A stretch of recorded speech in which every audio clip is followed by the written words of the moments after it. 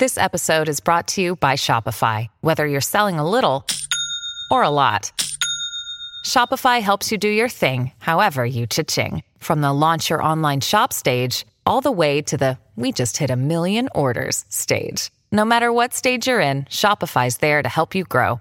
Sign up for a $1 per month trial period at shopify.com/special offer, all lowercase. That's shopify.com/special offer. Welcome to The Lead. Congress has referred Donald Trump to the Justice Department on criminal charges. And The Lead starts right now. The pressure now on the Justice Department, which must now decide whether to criminally charge a former president for his actions surrounding the deadly Capitol insurrection.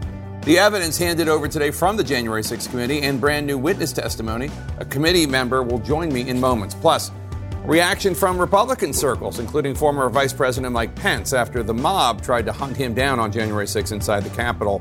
Also, with a deadline quickly approaching, President Biden's growing problem at the border as more migrants line up to cross into the U.S.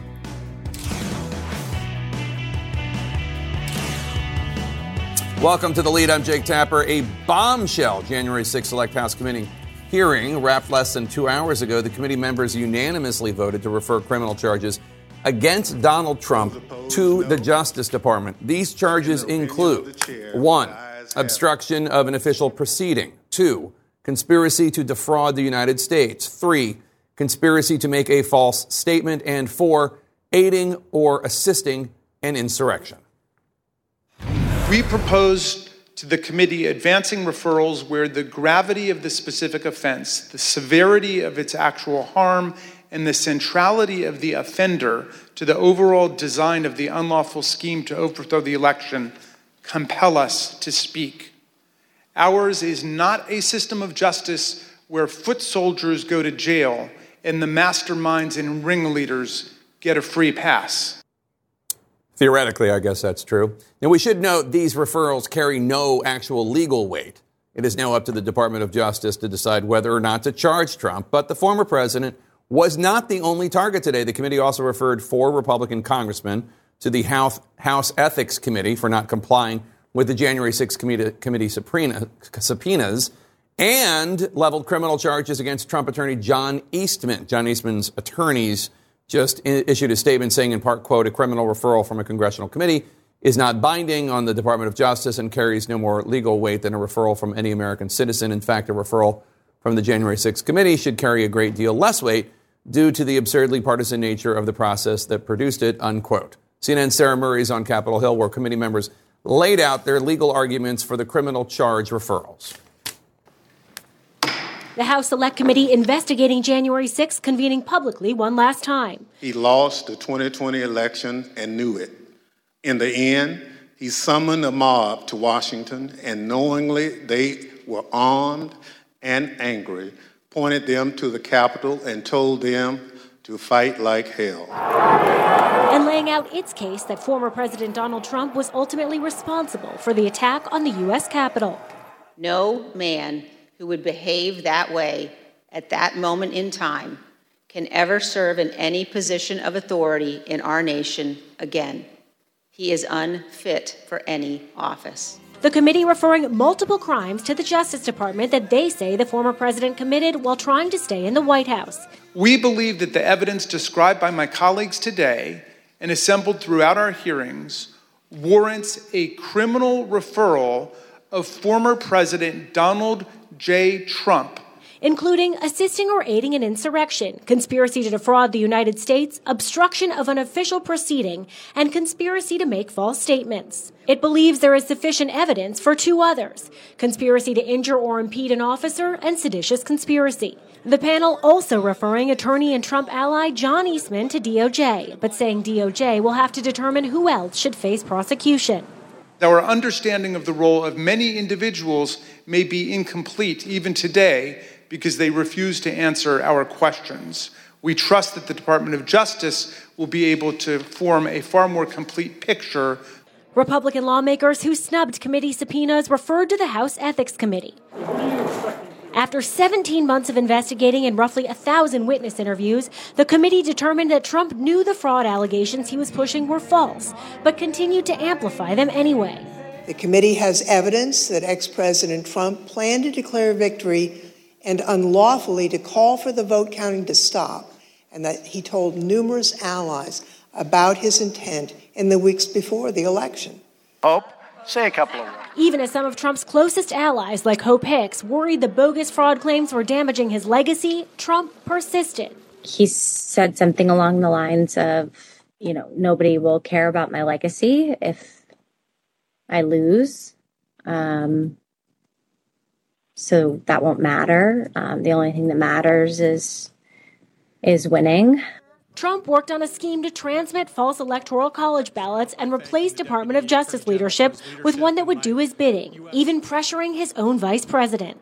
President Trump spearheaded an unprecedented campaign to coerce him to do it anyway, ultimately culminating in a dangerous threat to Mr. Pence's life on January 6th. The committee also highlighting Trump's $250 million fundraising haul between the election and January 6th, raised primarily off claims of election fraud that did not exist, questioning whether any of the money was used to pay lawyers who may have tried to obstruct the congressional investigation, and evidence from one unnamed witness who was urged to stay loyal to Trump. The witness believed this was an effort to affect her testimony, and we are concerned that these efforts may have been a strategy to prevent the committee from finding the truth. Now, look, DOJ may be interested in evidence the committee has to provide if they do believe there was some kind of obstruction. But I think what we are already hearing from witnesses, including that lawyer from John Eastman, is that these referrals from the committee are not legally binding. They don't hold any more weight than a referral from an American citizen. The attorney from Eastman also said that the committee missed an opportunity to make real legislative changes by pursuing a pretend criminal case. Jake? All right, Sarah Murray on Capitol Hill for us. Thank you so much. Let's bring in January 6th committee member, Democratic Congresswoman Elaine Luria of Virginia.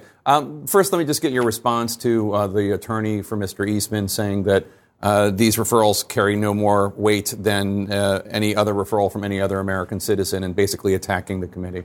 Well, I think this has been a standard practice over the course of our investigation that people attempt to attack the committee, discredit the committee, rather than focus on the real issue here, is that we have a former president of the United States who essentially attempted to stay in office after he lost an election.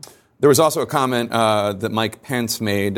He attacked the partisan nature of the committee, blah, blah, blah. But the other thing that I thought was interesting is this is how he spins it. He said today, look, as I wrote in my book, I think the president's actions and words on January 6th were reckless, but I don't know that it's criminal to take bad advice from lawyers. What do you make of that?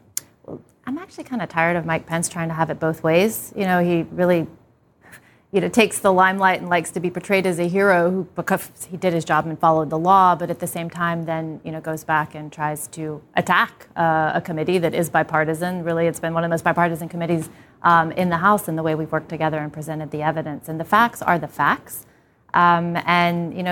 He has tried to discredit it in the public sphere. Many have tried to undermine the, nature of the composition of the committee through the courts, and the courts have clearly rejected that. The truth is we did our job as a congressional committee. It's for oversight and legislation. We've laid out the facts. We've painted a very clear picture for the American people of what led up to and happened on that day. It's spelled out in our report. The executive summary is out today, later this week. The full comprehensive report will be out along with all of the testimony. In the executive summary, look at the witnesses we have in there. 99% of them are Republicans who served in the Trump administration, and many of them were appointed by Trump himself and confirmed by his Republican Senate. And those are the people who had the courage to come forward and speak and talk about the facts. So, people who continue to evade the questions of the committee and try to undermine the committee as a committee within Congress, Mr. Eastman's lawyer said, it wasn't worth any more than potentially any citizen saying it, it's kind of just hot air. It's deflection, I think. And, to get back to the point is all of this should be focused on the facts. And we laid that out today. And our referrals, it's true that they don't carry the weight of law. And it's also true, and I've said this early on, the Attorney General, Mr. Garland, you don't have to wait for us. And they haven't. They've been running with this investigation. And, since we're not coordinating their efforts, I look at it as like a relay with passing off a baton. The runner receiving the baton is already running, and they've got to keep going with it. So I think our committee's coming to an end because the end of this Congress, we've issued our report. And, we've passed this off to the Department of Justice with the full information we've gathered. And, we recommend that they look at criminal activity of the people starting at the top with President Trump, former President Trump. So I know that the select committee was only formed for this one Congress. But I also know that, midterm elections generally swing the way this one swung. Kevin McCarthy or whoever the Republican speaker becomes was going to kill the committee, even if it had been put in there for more than one term. And I'm wondering if you felt like you had enough time and resources to investigate everything you wanted to when it came to the insurrection. I think that we did a comprehensive investigation, talking to 1,000 witnesses, roughly hundreds of thousands of documents, including, a huge tranche of information from the Secret Service. I mean, this is not the end of this. We look at this as really the beginning, in a sense. As we said in the hearing today, for the Department of Justice to take the information that we've gathered along with what they've gathered. And the end of this is holding people accountable and making sure something like this doesn't happen again. So there's more to be done than we had time and ultimately resources for. Do you think the Justice Department would have been as aggressive as they've been? And I know there are a lot of people who think they haven't been aggressive enough. But, they did get guilty pleas for the Oath Keepers on seditious conspiracy. There have been other charges. And who knows what's going to come. Do you think that they would have done as much as they did if it hadn't been for the January 6th committee kind of blazing a trail? And on that subject, why shouldn't the Senate form, now that Democrats have 51 votes and they can form committees and have subpoena power, et cetera, why shouldn't the Senate take up this charge now? They were attacked too. Well, as far as the Department of Justice, I think it's a lot of speculation in some regards. We know the Department of Justice has been investigating. I looked at it as concentric circles. It started on the outside. They started with the people who they had direct evidence of trespassing, vandalism, attacking police officers. And they were 900 people have been charged. And we kind of started at the center and worked our way out. So this is, I think, the point when those two concentric investigations have converged. We're passing it off to the Department of Justice, and I would like to see them go all the way to the top and hold those people in the highest levels of trust of the American people, as the former president and others who have failed to come speak to the committee under subpoena, to hold those people accountable where applicable. And the other thing about the Senate is I certainly think the Senate, having a Democratic majority with 51 votes, has the capability to take, especially the recommendations, the legislative recommendations that we've laid out, and move forward with those in applicable committees of jurisdiction to make sure that we can actually act on them. It was always a concern of mine is, we can lay out what our recommendations are legislatively, process-wise, within different, agencies and departments in the government to prevent something like this in the future, but not holding the majority in the House past these midterms. We know Kevin McCarthy, Jim Jordan, they want to come in. The very people who didn't comply with subpoenas of the House want to be the Speaker of the House, and they want to be the chair of the Judiciary Committee in the House, and they want to enforce subpoenas that they wouldn't even answer themselves. And how ironic is that? You weren't reelected. You lost your election campaign. Do you think that because of your work on this committee, I know your Republican opponent, who's now a Congresswoman-elect, made a lot of hay out of that? I would say that, I think it certainly had an impact in my district. People who didn't like it really didn't like it. A combination of redistricting with new district lines. And, I went into this, the work of this committee, getting to the facts, the truth about what happened on January 6th, because we don't ever want to see something like that happen again, and certainly don't want to see it be successful. So the work I did on the committee, from the onset has been more important to me rather than Elaine gets reelected. So, I think that it's all been worth it, this effort, and I think we made a tangible impact on elections around the country. Look at the midterms, the Republicans might have won the House, but by the slimmest of margins.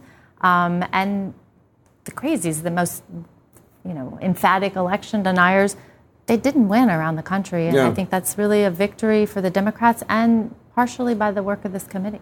Democratic Congresswoman Elaine Luria of Virginia, thank you. Happy Hanukkah. Good to see you. Thank you. Ahead, the next steps for the Justice Department with criminal referrals now in hand, plus lawyers in a Capitol riot trial who said the actions today by the January 6th committee complicate their defense case for the far-right extremists Proud Boys group. Also on the Hill today, the warning to 5 of the Republicans trying to block Kevin McCarthy from becoming Speaker. Stay with us.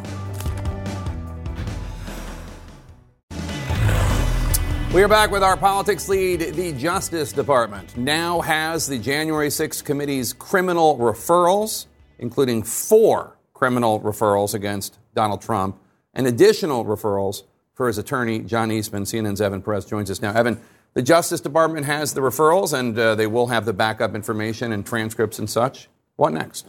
Well, for them, Jake, I think, the importance for the Justice Department is that they already have their investigations ongoing. Obviously, we now have a lot of clarity that, Donald Trump is at the center of at least one part of what Jack Smith, the special counsel, is looking at, as well as John Eastman and Jeffrey Clark, two people who are big parts of this committee's report. Those investigations are already pretty far along. So the Justice Department is awaiting still the transcripts. Right. And thousands of hours of witness testimony, video witness testimony. They will get that. They've been asking for that for months. What do they hope to learn from the transcripts? Well, I think the importance for them is they want to see what witnesses said to this committee that, certainly for witnesses that have spoken to the FBI, whether there's any difference in that testimony. They also need to see some of this evidence that the committee says shows some potential obstruction, right? Those are things that I think are going to be very important for prosecutors. As you pointed out, they've been waiting and asking for this for months, and there's a trial getting underway today of members of the Proud Boys.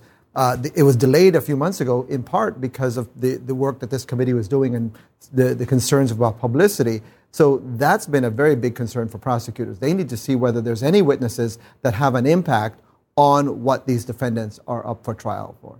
All right, Evan Perez, thanks so much. Let's bring in CNN legal analyst Elie Honig. Elie, as we heard in Evan's reporting, the transcripts of thousands of hours of committee interviews, they're the real meat and the potatoes for the Department of Justice. That's what they're really waiting for. Why do you think the committee waited to turn over the entirety of the transcripts until now, until this week?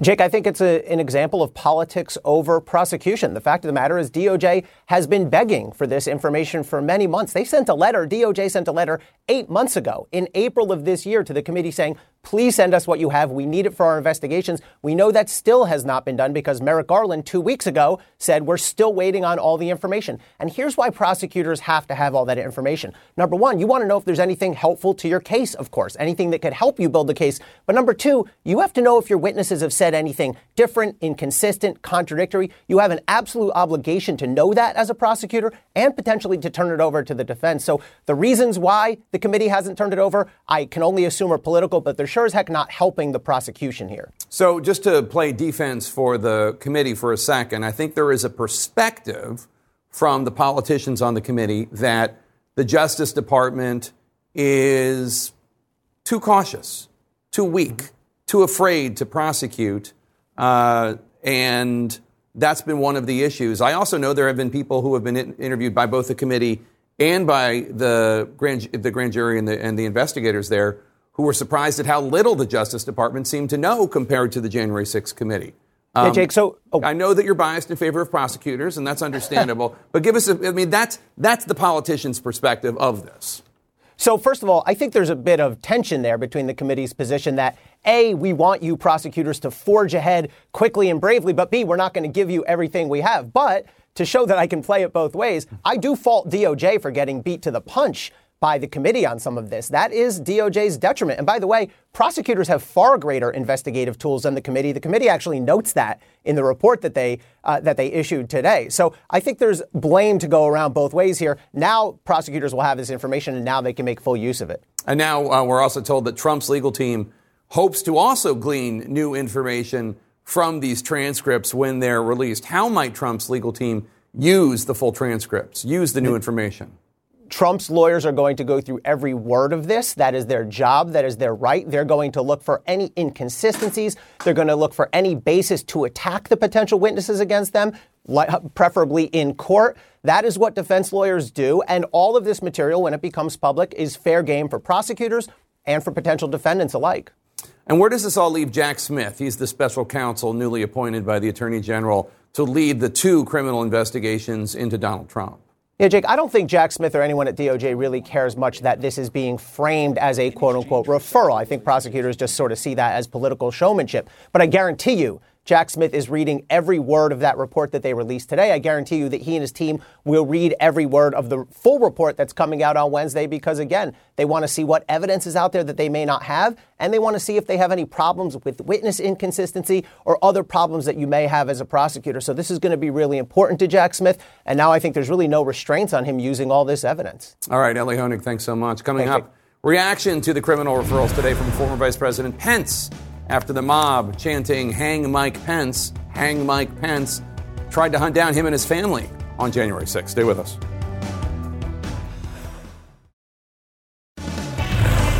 Continuing in our politics lead, the link between violent extremists, the insurrection, and the threat these extremists still might pose to our democracy. Today, the seditious conspiracy trial against leaders of the far-right extremist group, the Proud Boys, begins for their roles in the alleged scheme to stop Joe Biden from assuming the presidency. Federal prosecutors intend to prove that 4 leaders and another member of the group plotted and broadly encouraged violence in the run-up to the attack on the Capitol. Let's bring in former Republican Congressman Denver Riggleman of Virginia, who also previously served as senior technical advisor to the January 6th committee, along with former Department of Homeland Security cybersecurity director Chris Krebs. Thanks to both of you for being here. Denver, let me start with you. Today, the January 6th committee recommended the Justice Department charge Trump with multiple crimes. What did you think of the referrals? Do you think the panel successfully laid out the case against Trump and his allies? Regardless of what, people might have critiques of the committee, when you look at the 8 hearings before this, when you look at everything that they've done, I think this was probably the natural evolution at this point. And by the way, I think when you look at the evidence and the way that they presented Trump, his attachment to Team Crazy, his legal state of mind, the incitement, the tweets, everything that they wrapped around him, I think I think DOJ would have done it anyway, but I do believe that the committee really proved their point and proved their case on Donald Trump. I think what I did think, though, Jake, is I think there's a lot of crazies that are calling or crawling to Mar-a-Lago, begging him to get back on Twitter. And I think what the committee also did, because I think they want to be protected, but I think they showed him that he's the GOATus, right? He's the grifter of the United States. And I think they were able to prove that today.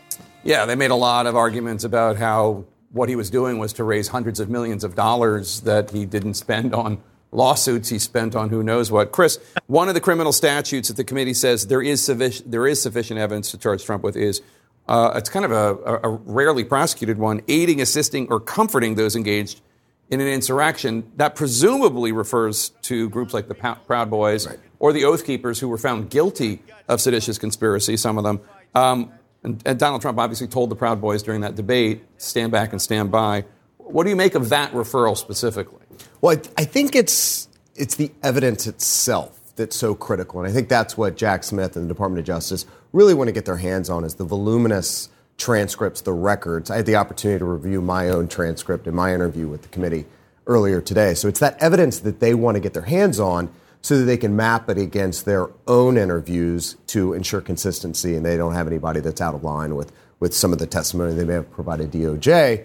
And that evidence, I think, will then inform what happens down the road with the Department of Justice. But it's that public record that establishes what Trump did and what his enablers and those circles, those rings around him, did to further this conspiracy. But this is it's a significant charge. The fact that they would go on the record and make that criminal referral, establishing that evidence, means that hey, they've got the goods. There's a lot here, and DOJ needs to pursue. Denver, former Vice President Mike Pence, who continues to sound as if he's going to run for president, he is today again railing against the committee, calling it partisan, saying he doesn't think charges against Trump are warranted. You were a Republican member of Congress, and you did work for the committee. How do you respond to the allegations from folks like Mike Pence that this is a partisan committee? Well, I watched him in action, and it's not. It's a data and facts-driven committee, and it's a long stretch, between him saying that Trump was getting bad advice, from lawyers to hang Mike Pence. I find it a bit pathetic. I think when people get into a political state of mind, they have a tough time with facts. I don't think Pence is facts challenged. I think he's just willing to do anything to get elected, and I think that's a sad day, for conservatives everywhere. And when you look across, Chris was talking about the documents. Chris's testimony itself.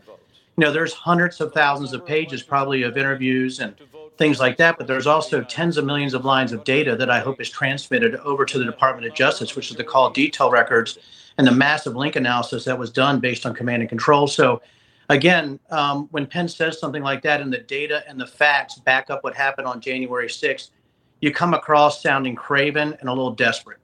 And Chris, the mob, of course, did storm the Capitol shouting, hang Mike Pence, hang Mike Pence. And they've said that they were inspired by Trump to do so. Trump certainly was putting a target on Pence's back rhetorically, if not literally.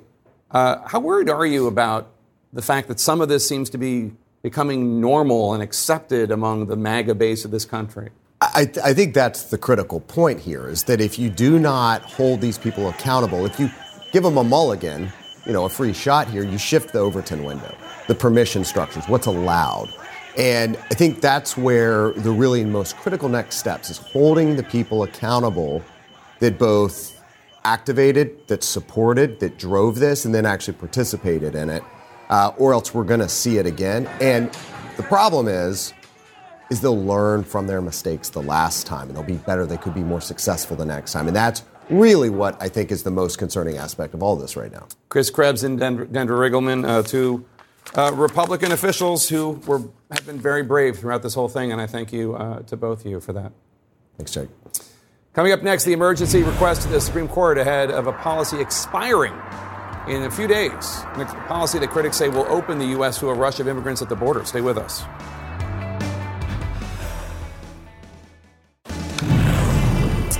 In our national lead right now, cities along the U.S.-Mexico border are scrambling to handle thousands of migrants waiting to get into the United States. And with the Trump-era pandemic policy known as Title 42 set to expire on Wednesday, the number of migrants seeking asylum is expected to rise rapidly. A federal official says border authorities in the Rio Grande Valley have already encountered between 900 to 1,200 migrants daily in the past 2 weeks. CNN's David Culver is live from the border in Ciudad Juarez, Mexico. David, what are you seeing on your side of the border? A continuous steady flow, Jake. In fact, we have noticed folks here as they're preparing on both sides of the river to help certain people who have lined up on this side, the Mexican side, to get across. But this is what's new in really just the past few days. We haven't seen this before. If you look down here along the side of the U.S. side of the border, you can see there's a long line of migrants who have been really put in that long line by U.S. Border Patrol. We've seen for the first time Border Patrol coming down onto that side of the bank and helping try to keep an orderly line so as to process them as they come then up the hill. The other thing, Jake, that we've noticed, and actually let me show you over here, this truck here that's moving, they are reinforcing what is a brand new fence that's gone up in just the past few days. And that, too, is to keep an orderly fashion for any sort of potential surge that they might be expecting. Now, this is happening at all hours, and we can show you what we captured here in the early morning hours. And that's folks coming over 4 or 5 in the morning. Doesn't matter, 24/7 this is taking place. And they're coming as families, shedding a lot of their belongings on the riverside, and then making their way up to be processed. And it's happening in freezing cold conditions. But one thing, Jake, we should point out is there is a determination from some of these migrants we've spoken with who have now made 2, 3, some even 4 attempts to enter the U.S. And why are we seeing people crossing now as opposed to waiting when Title 42 is supposed to end, which is just in a couple days? Right. So that's a question we were putting to some of the migrants as well. What is the timeline they're working off? For some, it's just a matter of when they happen to show up from their long caravan and trek from places like Venezuela. They just timed it out so that this is the day that they happen to be going in and attempting to enter the U.S. and be processed. Others, though, are seeing this as a more strategic approach. They say, okay, if it's happening on Wednesday, and if you have really long lines like we're seeing here, and if they know from family members and friends that on the other side it takes several days to be processed, they're saying, get in line now. By the time we're processed, it's past the 21st, and perhaps then Title 42 is over, and we can get in through asylum, Jake. All right, David Culver in Ciudad Juarez, Mexico. Thank you so much. This afternoon, a group of Republican governors made an emergency bid to the U.S. Supreme Court to try and keep Title 42 in place. The states are asking the court to grant an immediate injunction. Let's bring in CNN Chief White House Correspondent Phil Mattingly. And Phil, just to remind our viewers, Title 42 expires Wednesday. That's the Trump-era policy that allows, because of the pandemic, it allows the administration, the U.S. government, to send asylum seekers immediately back. The Biden administration is pushing back right now on calls to extend the policy. Why, given that they've been using it all this time? You know, when you talk to Biden administration officials, they say two things. One, they are very clear that this is what the court has ordered and they will comply with that court order, and also that they are very much prepared or preparing intensively over the course of the last several weeks, in fact, for the order to be lifted on Wednesday. While this is certainly problematic, and administration officials, when they're being candid, will acknowledge there will be a surge, as many as double the number of migrants at the border that they've been seeing over the course of the last several weeks could be coming starting on Wednesday. And they also acknowledge that there will be a resource issue. They have been asking Congress for more than $3 billion in additional funding, pressing Republicans to agree to that going forward, all as they've surged resources in the form of personnel, technology, infrastructure down to critical areas of the border going forward. We're also told as soon as tomorrow there should be new policy and personnel proposals that will be rolled out. They know this is a significant issue, but they are not preparing for any pause or any potential court action that might push it off into the future. They are preparing for Wednesday. They are expecting that's what's going to happen, Jake. But, Phil, is it not just a fact that the Biden administration could appeal this court ruling if they wanted to? You know, the difficulty here is really twofold. I think on the technical side of things, it was the Biden administration that actually moved to lift Title 42 earlier in the spring. Now, that ran into legal issues as well. This case is separate to some degree. But why the Biden administration moved forward on that front, why the CDC said there was no longer the public health rationale to hold Title 42 into place, is in part because of the pressure the administration has gotten from immigration advocates saying this is not a humane way to handle border policy. This is not the way to operate when it comes to asylum. They should move back to the regular order, and where there are significant problems that I think both sides would acknowledge, they should move legislatively to fix those. The problem, of course, is there's no legislative action in the near term. The Biden administration has been dealing with this issue for the entirety of their first 2 years in office, and while they have held Title 42 up to this point, very clearly that is going to be ending soon, at least as it currently stands, Jake. All right, Phil Mattingly at the White House for us. Thank you so much. And our politics lead, we are just 15 days away from the new Congress being sworn in. Today, a warning to the 5 House Republicans who are vowing to block Congressman Kevin McCarthy, the Republican leader, from becoming the Speaker of the House. In a letter, 14 Republicans set to chair House committees in the new Congress are calling out their colleagues, warning them to not squander the party's majority. Let's get to CNN's Jessica Dean, who's on Capitol Hill. And Jessica, private discussions are one thing, but this is an attempt at public pressure by the soon-to-be chairman. That is exactly right, Jake, and that's the differentiator here. This is just the latest example of this increasing public pressure campaign that we are seeing as we get ever closer to January 3rd. So just to kind of set the table for everybody, there are these 5 House Republicans who say they are absolutely against Kevin McCarthy becoming Speaker. That's them right there on your screen. Andy Biggs, Matt Gaetz, Bob Good, Ralph Norman, and Matt Rosendale. Now, here's a simple math problem for you. McCarthy can afford to lose 4. There are 5 of them. They have said they are going to vote all together. Either they're going yes or they're going no. And right now they appear to be unmoved and in the fact that they are against Kevin McCarthy. Now, in this letter, again, released today, let me read you in part what these 14 House Republicans who are set again to chair committees wrote. They said, "We urge our colleagues, let us not squander this majority before we even take back the gavels. Time is of the essence and the American people want us to get to work now. Majorities are earned, never given, and the American people will remember how we chose to begin ours." And again, just the latest indication of this public pressure campaign that we're seeing. Jake, to your point, we know that McCarthy has been talking with these members behind the scenes, but now in the last few days, and I would suspect in the days to come, we're going to continue to see this play out more publicly as well.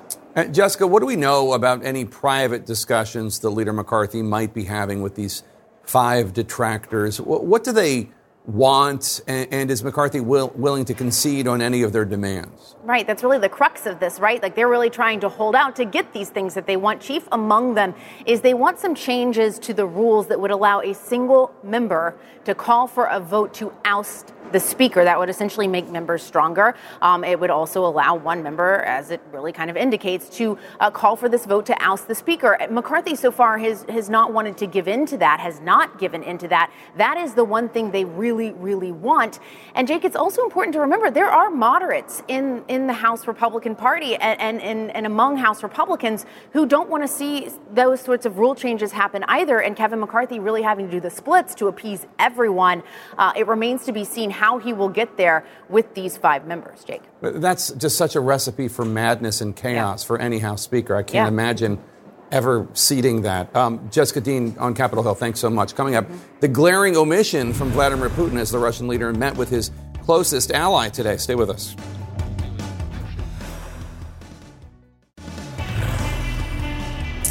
In our worldly, Russia unleashing a fresh wave of drone strike terror across Ukraine today, damaging that country's power infrastructure, cutting off some water supplies, trying to weaponize winter. This as Russian President Vladimir Putin meets with one of his closest allies, Belarusian President Alexander Lukashenko. CNN's Nick Payton-Walsh is following all of this. Nick, Russia has deployed troops into Ukraine from Belarus in the past, yet the war seemed at the time to be an afterthought for these leaders today. Yeah, not something they mentioned by name, but really the kind of spine of every comment they essentially made. The first that's getting the most amount of attention is Vladimir Putin saying that he was not there as necessarily part of absorbing Belarus into part of Russia. Let me wind the clock back in August 2021. Lukashenko, the president of Belarus, lent on Moscow to send forces in to put down protests, and then Russia asked for payback, asking Belarus to allow its territory as part of the invasion. Now they appear to be using Belarusian territory to threaten Ukraine again. Exercises on the Belarusian-Ukrainian border involving Russian troops, leaving Ukraine very concerned as to whether this might be the beginning of yet another bid to cross over and invade into Ukraine. Ukraine's top brass openly talking about that. Today's visit, a rare one of Putin going to Minsk, going to Belarus to see his geopolitically weaker neighbour, certainly heightened that sense of speculation. Something is afoot. He made references, oblique ones, to special kinds of weapons that might be in Belarusian skies, in Russian jets. They were accused, Belarus, of allowing their skies to be used for part of the bombing raids that happened last week inside of Ukraine. So something, I think, is clearly afoot between those two men. They certainly want the rest of the world to think that. Whether or not it will lead to an actual land incursion from Belarus, we'll have to see. It may well be bluster, Jake. And meanwhile, Ukraine struggling to restore power, some cities experiencing month-long outages because of these Russian attacks. Yeah, look, this is at the most bleak part of winter, minus 20, minus 30 in some cities. They've not had power for weeks, and that not only affects running water, it affects any kind of source of heat as well. And so these strikes have continued, some of the worst last week, although today 35 Iranian attack drones, loitering drones that essentially pilotless hover over targets and attack them were dispatched. Ukraine says they shot 30 out of the skies, but still the 5 that appear to have got through caused damage to infrastructure. You saw rare pictures there of firefighters putting out the blaze in one Kiev area. This is basically the toll of trying to bring down morale amongst the civilian population. People are dying, certainly, in these strikes, but also is slowly being rubbed away is the sense of safety Ukrainians have and their ability to keep warm at this utterly bleak time of year, Jake. Brutal, just absolutely brutal. Nick Payton-Walsh, thank you so much. Appreciate it. Coming up, the big story on Capitol Hill, the January 6th Select House Committee asking the Justice Department to charge Donald Trump with crimes. How the move leaves the former president's legal team in a bind as they weigh their next move. Stay with us.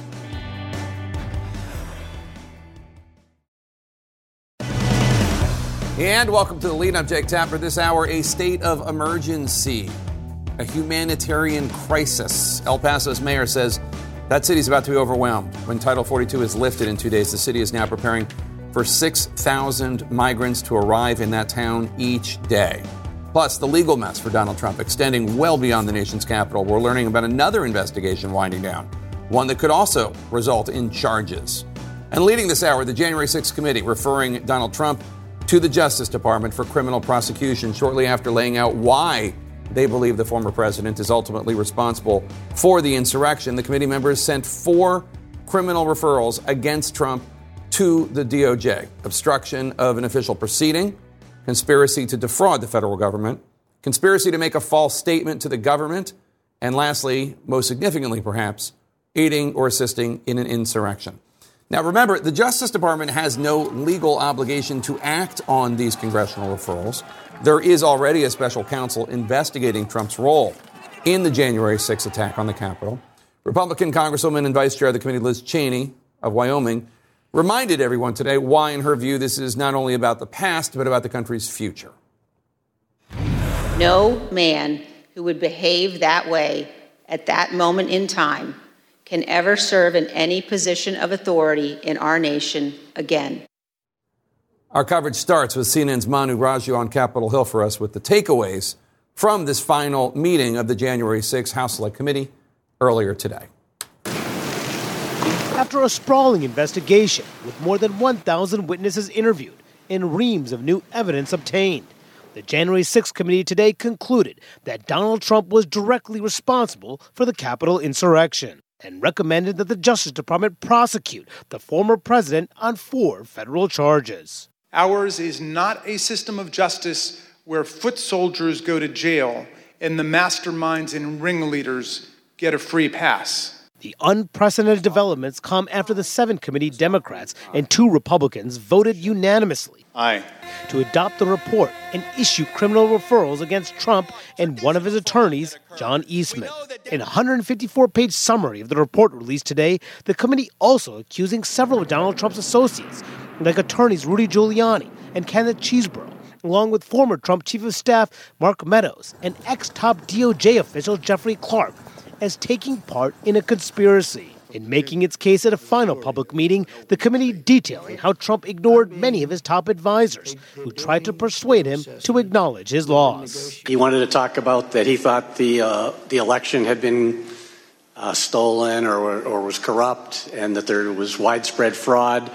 And I had told him that our reviews had not shown that to be the case. Instead, he pressured then Vice President Mike Pence, even berating him on the morning of January 6th, as he was set to preside over the certification of Biden's victory. I remember hearing the word wimp. While also uncovering details about his weeks-long pressure campaign against state officials to change their election results, as he tried to strong-arm the Justice Department to make purposely false statements to keep him in office despite knowing he lost, all culminating in instructing his supporters to march on the Capitol on January 6th. He said something along the lines of, nobody will care about my legacy if I lose. So that won't matter. The only thing that matters is winning. The committee even accused Trump of spreading false claims of election fraud for the purposes of soliciting contributions in the amount of about $250 million.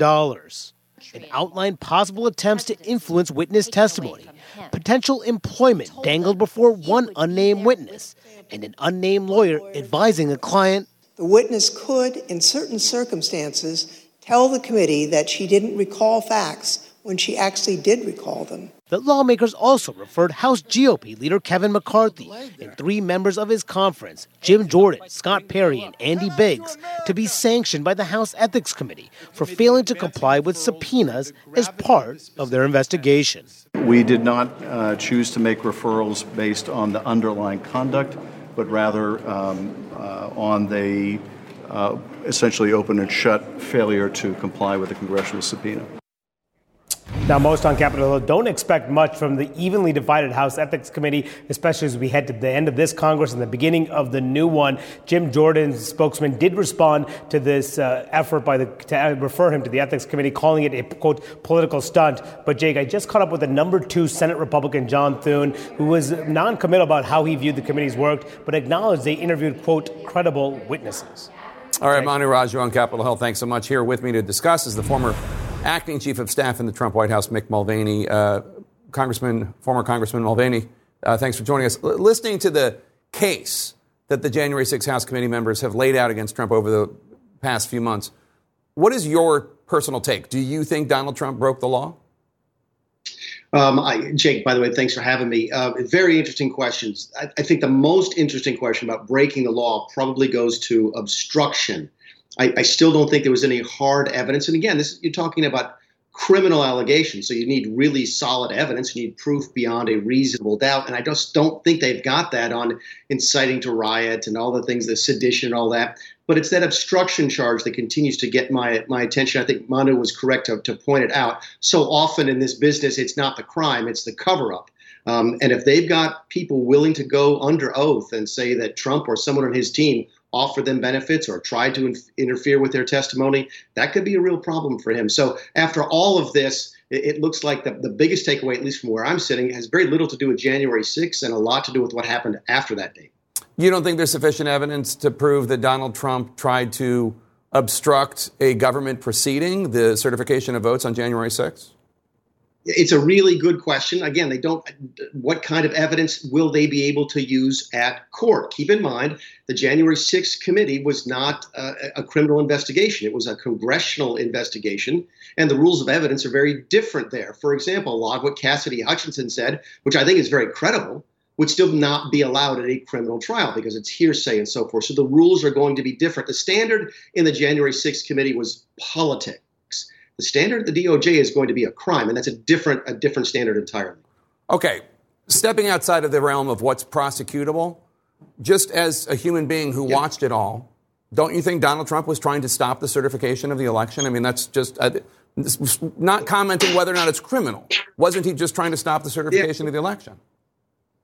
Yeah, I get that impression. I do. Look, you don't have to convince me. I'm the person who quit over the riot. So it's not like I'm trying to defend him in a circumstance. I'm just telling you that after the commission has gone through its work, I don't know if there's enough evidence there. Keep in mind, at the end of the day, Jake, I don't think this changes much anyway for this simple reason. The Department of Justice is already investigating. The FBI is already investigating. They've already asked the commission to share their evidence. So I don't know how these criminal referrals change much. I think the Department of Justice will say, thank you very much for the referral. Thank you for the evidence. We're going to continue to go about our business. And I have no feel one way or the other. But in my gut, I think that obstruction charge is probably the one that should frighten the Trump team the most. Congresswoman Elaine Luria today spoke about Trump's dereliction of duty, in her view, during the insurrection. She showed this graphic showing all the people who texted Mark Meadows urging Trump to tell the rioters to go home, including a number of Fox News personalities, a number of MAGA individuals in Congress. You're there as well. Yours says, Mark, he needs to stop this now. Can I do anything to help? Doesn't this demonstrate that Trump knew what he was doing and by not telling the rioters to go home?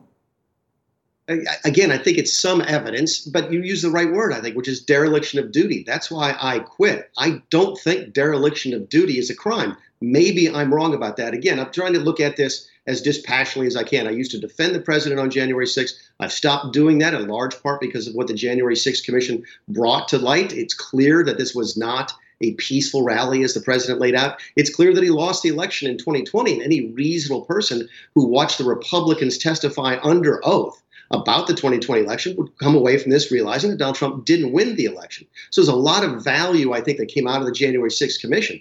But if the question is there hard evidence there that could be used to convict him? I just don't see that. And I'd be curious to see whether or not the Department of Justice takes the House up on their invitation. If they don't, Jake, if the Department of Justice refuses to take up these criminal referrals, I think it speaks a lot about the evidence that the Department of Justice thought they could actually prove. We also heard a new video moment from former Trump advisor Hope Hicks. Let's take a listen. He said something along the lines of, nobody will care about my legacy if I lose. So that won't matter. The only thing that matters is winning. So that does seem to present some sort of information in terms of state of mind. He didn't want to lose, even though he knew he was losing, because he was worried about protecting his legacy. You knew the president well. Does that square with what you knew? Oh, yeah. That sounds entirely consistent with the president that I knew. But play the chess match and tell me why that is evidence of a crime. Donald Trump hates to lose. And I entirely believe, I think Hope was very credible in her testimony. It was testimony we saw, I believe, for the first time today. Very credible.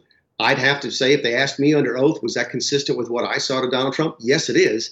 But it's a far reach from, boy, I really hate to lose and I'll do anything to win, to proving that there were crimes committed. Again, that's why I think that type of person, by the way, would be very likely, perhaps, to obstruct justice, to interfere with an investigation into what happened. So does it help sort of set the environment and establish the atmosphere in which this was going on? Yes, but again, to prove a crime, you got to have a lot more than what Hope Hicks just gave the committee today. Mick Mulvaney, thank you so much. If I don't see you, have a good and happy and Merry Christmas. Coming up, the Justice Department is not the only thing on the minds of Trump's legal team. Why they may have Georgia on their minds as well. And breaking news, the Supreme Court just now weighed in on the Trump-era Title 42 border policy set to expire in 2 days. Stay with us. And we have some breaking news for you now. The U.S. Supreme Court has temporarily granted a request from Republican governors to keep in place the Trump-era pandemic border rule known as Title 42. It allows the U.S. government to push back asylum seekers out of the country because of the pandemic. That policy was set to expire on Wednesday. And CNN's Jessica Schneider joins us live now. Jessica, tell us more about the decision. Yeah, Jake, so the Supreme Court just acting here, and because of it, it looks like Title 42 will not end as was anticipated on Wednesday. This has really been a complicated maneuvering through various courts over the past few days and weeks. What the Supreme Court is saying here is they're saying that, yes, we will grant the Republican-led states' request that we put the ending of this program on pause for now, so it will not end on Wednesday as originally planned.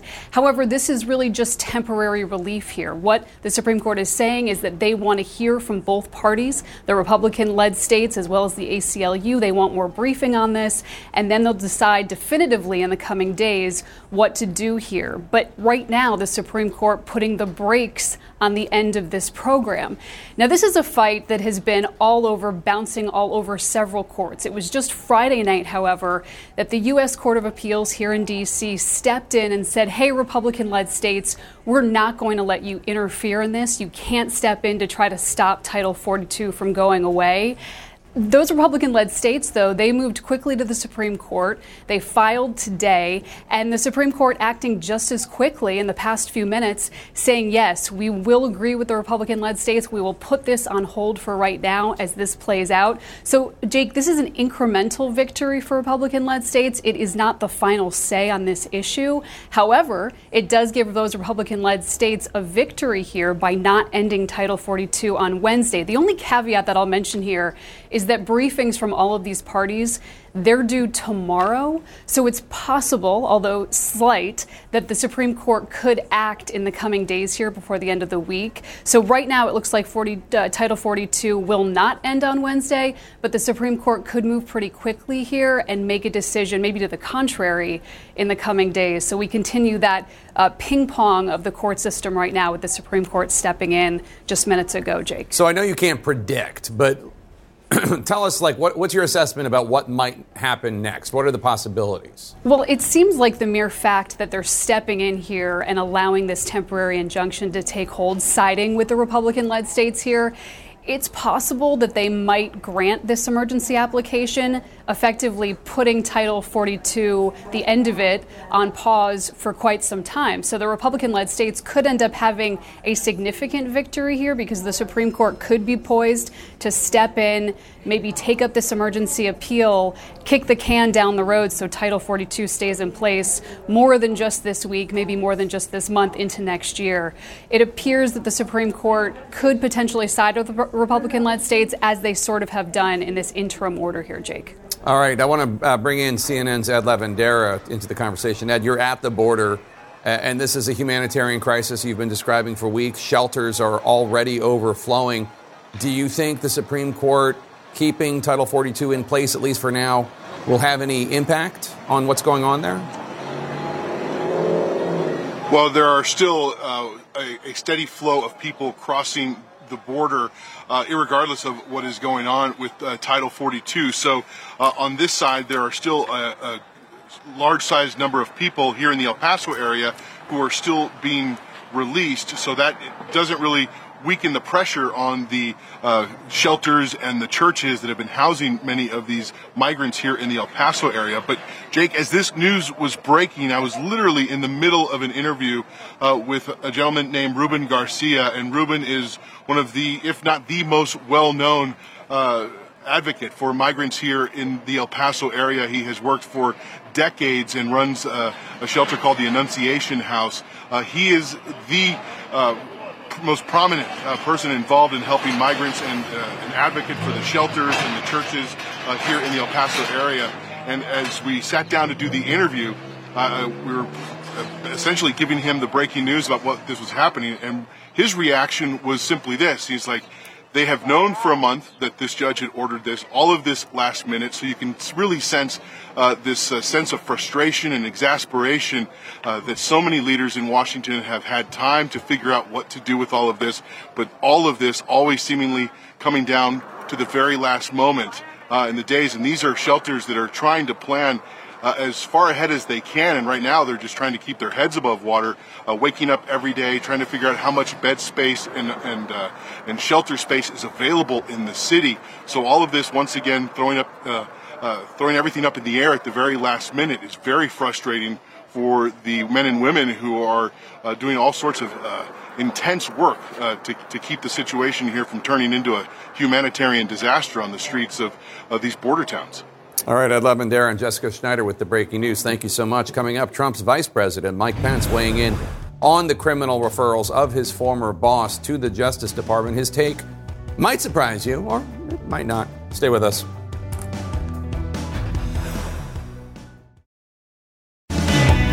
And we are back with our politics lead. CNN is learning Trump's legal team appears fractured. They're disagreeing over how to move forward on several of the investigations that Donald Trump is currently facing, especially when it comes to the classified documents case.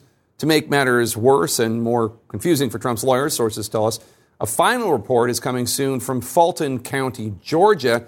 That's where a grand jury investigated efforts by Trump and his allies to overturn the 2020 election, specifically in Georgia. Remember, to find the votes. Let's bring in CNN's Caitlin Palance. Caitlin, what are we expecting from this final report from Fulton County, Georgia? That's the Atlanta area. Well, Jake, Fulton County, Georgia, the state, really ended up being an epicenter after the election of all of these efforts of Donald Trump. Many of the things the House Select Committee investigated and really drew attention to. But the list is long of how comprehensive this investigation has been around Georgia in 2020. There was that looking in of the grand jury and the district attorney into the Trump call to the Secretary of State to find votes. There are also many false election claims that were being made in court, things like lawyers claiming fraud that just wasn't there in Georgia. There's the fake electors that were active. There were some efforts to get in touch with voting machines there and potentially tamper with them. And then there was also harassment of election workers. That was something that we saw testimony in the House Select Committee. So now this grand jury in Georgia is going to continue their work. They're headed to a final report as well that then will be able to make a recommendation on a possible indictment. The one thing that they get to do that the House Select Committee did not is that they were able to get courts to order some witnesses like Senator Lindsey Graham, Michael Flynn, and even Mark Meadows to show up to testify. And Caitlin, I know it's tough for our viewers perhaps to keep track of all the criminal investigations into Donald Trump, but there's also this one that we referred to earlier today, the referrals to the Justice Department, the criminal referrals for criminal charges against Donald Trump and others. Where does this leave Special Counsel Jack Smith, who is also conducting two separate investigations into Donald Trump? Right. So the Justice Department, a separate investigation at the federal level. If there are any charges that were to emerge out of that, it would be in federal court, federal grand jury sitting in Washington, D.C.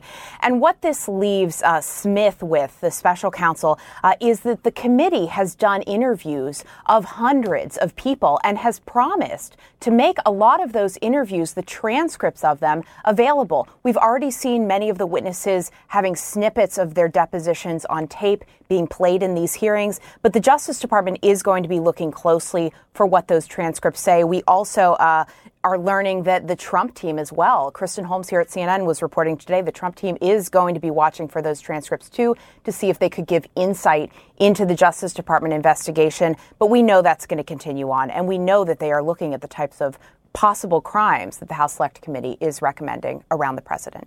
All right, Caitlin Palance, thanks so much. January 6th, House Committee member Jamie Raskin explained why the panel is asking the Justice Department to criminally charge Donald Trump. Take a listen. Ours is not a system of justice where foot soldiers go to jail and the masterminds and ringleaders get a free pass. We believe that the evidence described by my colleagues today and assembled throughout our hearings warrants a criminal referral of former President Donald J. Trump. Let's discuss with my panel. And Gloria, Senate Republican leader Mitch McConnell just released a statement about the January 6 referrals. Quote, "The entire nation knows who is responsible for that day. Beyond that, I don't have any immediate observations." He is obviously referring to Donald Trump without referring to Donald Trump. What do you think? Well, he said it in December. He said it in January that the mob was directed by Donald Trump. Right. He gave a very forthcoming speech about it and then basically didn't say anything about it. Yeah, for the he rest said of the it on the Senate floor. Yeah. And he has tried to keep his mouth shut time and time again. And I think a lot of Republicans are doing that right now because they don't know what to make of Donald Trump and they can't quite figure out what's going to happen to him and how that affects their own self-preservation as politically. But I think what we saw from the committee today, I was sort of making a list after we did the hearings today, was that Donald Trump lost. He knew he lost. He conspired. He obstructed. And he aided an insurrection. That's all. Yeah. And I was surprised by the kind of the breadth of the charges today. It doesn't mean the Justice Department's going to do it that way, but I was kind of surprised by the amount of charges they leveled at him. Do you think this is going to have any effect, David, on his 2024 run? We see in polls, certain polls here and there, Ron DeSantis rising and Donald Trump falling. Pat Toomey was on my show, one of your favorite senators, on my show on Sunday, saying that he thinks Donald Trump is losing his grip on the Republican Party. Yeah, so again, as we know, we discussed this many times, the parties, there's not just a monolithic Republican Party, right? There's as I call it, the ride or die Trumpers, right? They get folks who aren't giving up no matter what. And those, that 30, 35%, I don't think this has any impact. This is purely white noise for them. What happened today, it's political. It's just as political as any of the impeachments, the Mueller investigation. I think they hear it just the same way, just static. It's like the old Charlie Brown, wah, wah, wah, wah, right? That's what they hear, right? They don't hear. It's not bad. It's pretty good. They don't hear anything else, right? And so, and it's somewhat disturbing to me because maybe if the Democrats hadn't gone after those two first, when democracy is actually in jeopardy, that had taken this more seriously, Republicans would have tuned in a little bit more. Well, the second one was about January 6th. No, I understand, but I'm saying like the first, the Mueller, the very, very, very long Adams. We had Adam Schiff coming on every day saying it's the end of democracy. So him out there kind of is the spokesperson doesn't help amongst Republicans. That's what I hear. There were some new findings though today in these hearings as well that we haven't heard in the previous televised hearings. I mean, including the casting doubt on Tony Ornato's testimony. We remember we had that debate between the Secret Service agents and Hutchinson's testimony as well about Trump's actions while he was in the motorcade as well. During the day of the actual riot, there was also some of the findings around the law enforcement apparatus, the Secret Service as well having intelligence and having it with the National Security Council in the days leading up to that attack. There's been a lot of criticism I've heard from the Republican Party about the lack of focus and even debate within the committee about the focus that should be given towards law enforcement breakdown versus Trump. Today we saw both. We did see criticism both towards the former president as well as some of the apparatus, the law enforcement apparatus leading up to the attack. So, Kristen, Jamie Raskin, we just ran this clip of him talking about how in this country, we don't just go after the foot soldiers and ringleaders get a pass. Yeah. And it's very aspirational. It is. He's a constitutional law professor. I don't begrudge him saying that. Yeah. But I was thinking to myself, that's not true. That's exactly entirely what the United States government does, is we go after the foot soldiers and the ringleaders get away. All the time. Everybody knows that. Everybody knows that. It's not how it should be, which I think was his point. Right. And so there needs to be some accountability at the top because we are seeing a lot of people, regular people who showed up because Donald Trump told them to show up and ended up, doing a lot of things that got them in trouble, and they're going to spend time in prison for it. And a lot of people are being prosecuted. And so why not the people at the top or the person at the top? I just think that if you're a 40-year-old, 50-year-old adult, right, you're responsible for your own conduct. Like your mother used to say. I don't think Jake, if he told you to jump off a bridge, would you do it? Right? Nobody's saying they're not responsible. The point is they're being held accountable, as they should be, and so should Donald Trump. And I see that a lot of Republicans are saying, I think Mick Mulvaney was saying this earlier, that yes, of course, what he did was terrible, but he didn't, he didn't actually commit a crime. And yet we have 4 crimes that are clearly laid out, by the committee. And I don't understand how under any circumstance anyone could think that the crime wasn't committed. Yeah. You can make an argument. It might be hard to prove it in a court of law. That was so interesting to me today on the committee talking about insurrection. Yeah. They didn't say specifically that he led the insurrection. Mm-hmm. They said that he gave comfort. Aid and comfort, which is, Article 14, Section 3 of the Constitution. Not that you read it. Not that I've read it. No, I talked to Dr. Samuel Mudd about what that means. And that means that if you are convicted under that you cannot run for office again. Right. And that was specific, and it speaks to the point of those people at the top, at the bottom, should be held accountable, and people at the top should be held accountable. I don't think anybody, Liz Cheney, I don't want to channel her or anything, but, I think her whole point has been that he is unfit for office, as she says. And that was the point. I want to play this sound from former Vice President Mike Pence, who has been critical of the committee, just take a listen. I think the president's actions and words on January 6th were reckless. But I don't know that it's criminal to take bad advice from lawyers. And so I hope the Justice Department is careful. There might be criminal referrals on that, too. Well, right, so we'll see on that. Well, but Dana, I want to tell you, I hope the Justice Department understands the magnitude of the very idea of indicting a former president of the United States. I think that would be terribly divisive in the country. Okay, just as a matter of fact, can I just say, if the advice that your lawyers are giving you, this bad advice, is to commit crimes, then it is criminal to take bad advice from lawyers. That's the definition of it. You don't get that's not a pass. Yeah, no, it isn't a pass. And I think, look, the January 6th committee versus the Department of Justice, the committee is political. They can have, as you said, it's aspirational. The Department of Justice has to be in the light of day, be able to prove these crimes beyond a reasonable doubt, which is a very, very big rock to push up a hill.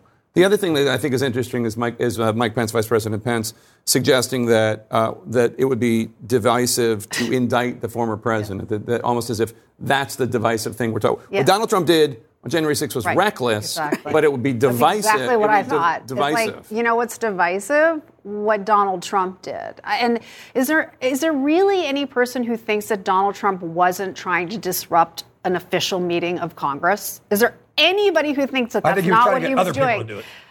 Right, but that's the point, and that's one of the things that they referred to the Except remember, he wanted to go up on Capitol Hill. Right. Well, what was he going to do up there? Right. But what was he going to do up there? So, he didn't want them to certify the election. Right. So we know this has all been laid out. So the idea that, that's divisive to hold the person accountable that caused this it's absurd. There's no doubt that there's a difference in terms of the standard and the bar between the committee and the Justice Department. Absolutely. But one thing to watch is also this obstruction charge and the language around obstruction referrals. Referral, yeah.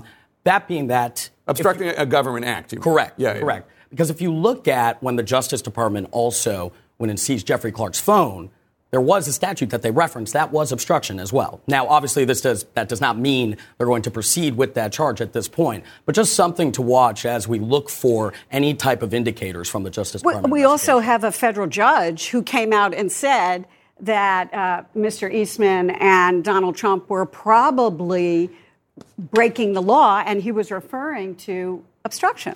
Thanks to all for being here. Really appreciate it. It could be a matter of life and death for Afghan allies who risk their lives to help Americans. Next, we're going to talk to the generals and admirals urging Congress to act now. Stay with us.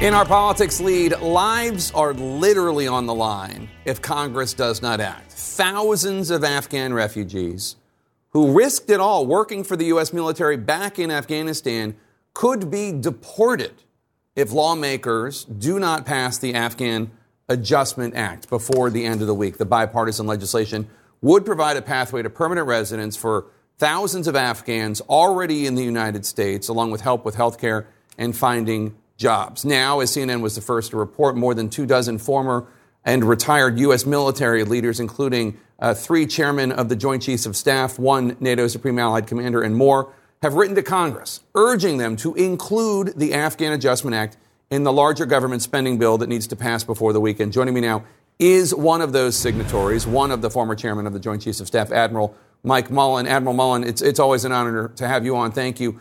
So you're one of the retired officers urging lawmakers to include this act into the spending bill and saying it's a national security issue. Explain why you think it's a national security issue.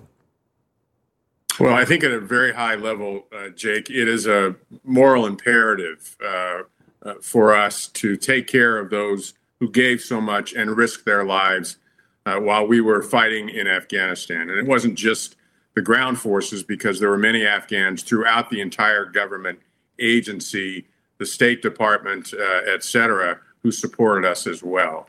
I think long term, if we're unable to support those who gave so much, others will look at us in the future, and we might fall short in gathering that support.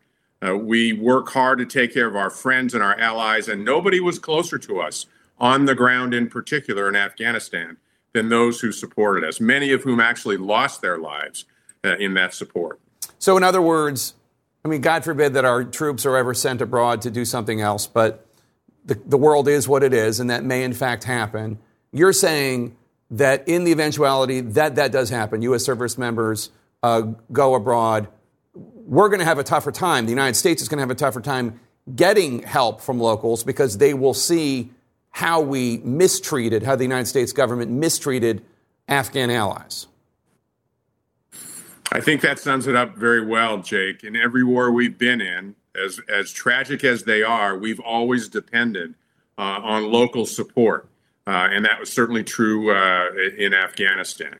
And supporting those who were actually fortunate enough to get here in that evacuation is something that we should do to help them and help their future. And that will not be lost on the 100,000 or so who are still in Afghanistan that deserve leaving the country that we're trying to support and their families. So it's a huge issue to take care of those who gave so much in support of us. So in addition to the letter from you, all the retired flag officers at your level, there's also all the individuals who served, almost every single ambassador to Afghanistan since 2001 is also supporting this legislation. I know lots of veterans groups, lots of Gold Star families, lots of veterans, including and maybe even especially politically conservative veterans. On the other hand, is the argument made by Republican Senator Chuck Grassley of Iowa. He says that this could weaken the vetting process of these Afghans, allowing potentially dangerous actors safe harbor here. How do you respond to that? I think it's, I know there were some issues raised on the Republican side, and I understand those were addressed. I understand Senator Grassley is not supporting this for the reason that you lay out. I do know that, in fact, one of the reasons the evacuation went so slowly was because of a very strict vetting process. So there's going to be some risk associated with this. I don't think there's any question. But my worry, Jake, is like so many things, this just gets tied up in the politics in Washington right now, and individual lives and families are at stake. And that I'd love to see this issue, be raised above politics, which is very difficult in the times in which we live, to take care of these people. So I would hope that somebody like Senator Grassley, who could make an exception here in his position to help these people. And your point about veterans and veterans organizations widely support this. Those who fought bravely for so long. There are very few there's almost no one that wouldn't support passing this bill and helping out these people. Oh, I mean, after Kabul fell in August 2021, I know so many veterans who spent literally weeks, months of their lives trying to get their former interpreters and other aides out of the country with their family to the United States. Liberal veterans, conservative veterans, moderate veterans, apolitical veterans. It didn't matter. It wasn't about the politics of it all. It was about people who risked their lives to save the U.S. In Afghanistan. What happens if they do get deported? What happens to these tens of thousands of Afghan allies if they get deported? Well, I mean, I think it breaks a sacred obligation that we have if we were to do that. It's hard to say exactly what would happen, although I would suspect it would be very difficult to return to the U.S. And these are brave people with families looking for a future in a country that values immigration and values individuals who come here and work hard to make their own way, pay their own dues. And I think if they are deported, obviously that gets broken immediately. And it really undoes a tremendous effort to get here for them, and it really breaks up their future. It's an important thing that hopefully we'll get a vote on the Senate floor, because a source just had told me, a Senate source just told me it has not been included in the final omnibus spending bill. It's bad news for all those Afghan allies and those who love them. Admiral Mike Mellon, I know you're going to keep on the phone and continue your advocacy to get a vote on this amendment to put it into the spending bill. Thank you so much. Still ahead, remembering a beloved member of the CNN family that we lost too soon. This weekend, we lost a treasured member of the CNN family. Senior investigative correspondent Drew Griffin passed away after a battle with cancer. Drew was an excellent storyteller, award-winning, who worked tirelessly to expose the truth. Our colleague Anderson Cooper now takes a look at Drew's storied career. It was so hot. During his nearly 2 decades at CNN, Drew Griffin was known for his tenacious reporting. Are you worried you'll be indicted before the election, sir? His interviews were unwavering. I don't think you really understand how votes are cast, collected, and tabulated in this country. Okay. And he gave a voice to those who didn't have one. We don't expect it to be easy. We don't expect the truth to be easy. Drew was a gifted storyteller, dedicated to seeking the truth and holding the powerful accountable. Why do you continue to push the lie that the 2020 election was stolen? It's not a lie. It's a lie. You have no proofs. We've looked at all the facts. You haven't. I tell you, you don't have the facts. And Drew's stories had real-world impact. Well, Uber doesn't release the number of drivers who are accused of sexual assault, so CNN decided to count up ourselves. After CNN questioned Uber about a string of sexual assaults by drivers, the company made major safety changes to its app and revised its policies. Excellent reporting. Thanks to you and your team. Drew exposed serious issues at VA hospitals across the country, revealing a broken system, veterans dying while waiting for care. This particular veteran was screaming, "Please do whatever you can. Don't let the VA do this to another patient or another veteran. We do not deserve this type of treatment." That led to the resignation of the VA secretary and an overhaul of the VA's scheduling system. Gas here in Hatay. He covered business and terrorism, the environment, and politics. Mr. Birch? Mr. Birch? And there were many people over the years who didn't want to answer his questions. Please talk to us, Director. Director Hellman? Did the background checks of those companies not reveal the fact that you are accused of torture and murder? Do you know Alex Ferdman, a convicted felon, who apparently runs one of these clinics and has been billing the state of California for several years, despite the fact that there have been complaints? Drew won most of journalism's big awards, but that's not what motivated him. He cared about people and how they were impacted. Get out, dude! While he was covering the aftermath of Hurricane Harvey, he ended up rescuing a man from floodwaters. Don't fall backwards. All right, sir, you all right? All right, hold on. His job as a correspondent took him all across the country. It wasn't that long ago these wild Pawnee grasslands were just that, wild. Now, almost everywhere you look is a gas rig. And to different parts of the world. But his favorite place was home. He was deeply devoted to his family, his wife, Margaret, and his 3 children, Ella, Louis, and Miles, as well as 2 grandchildren. Drew Griffin will be missed by all of us. Taken from us far, far too soon. Drew and his reporting will be sorely missed. May his memory be a blessing.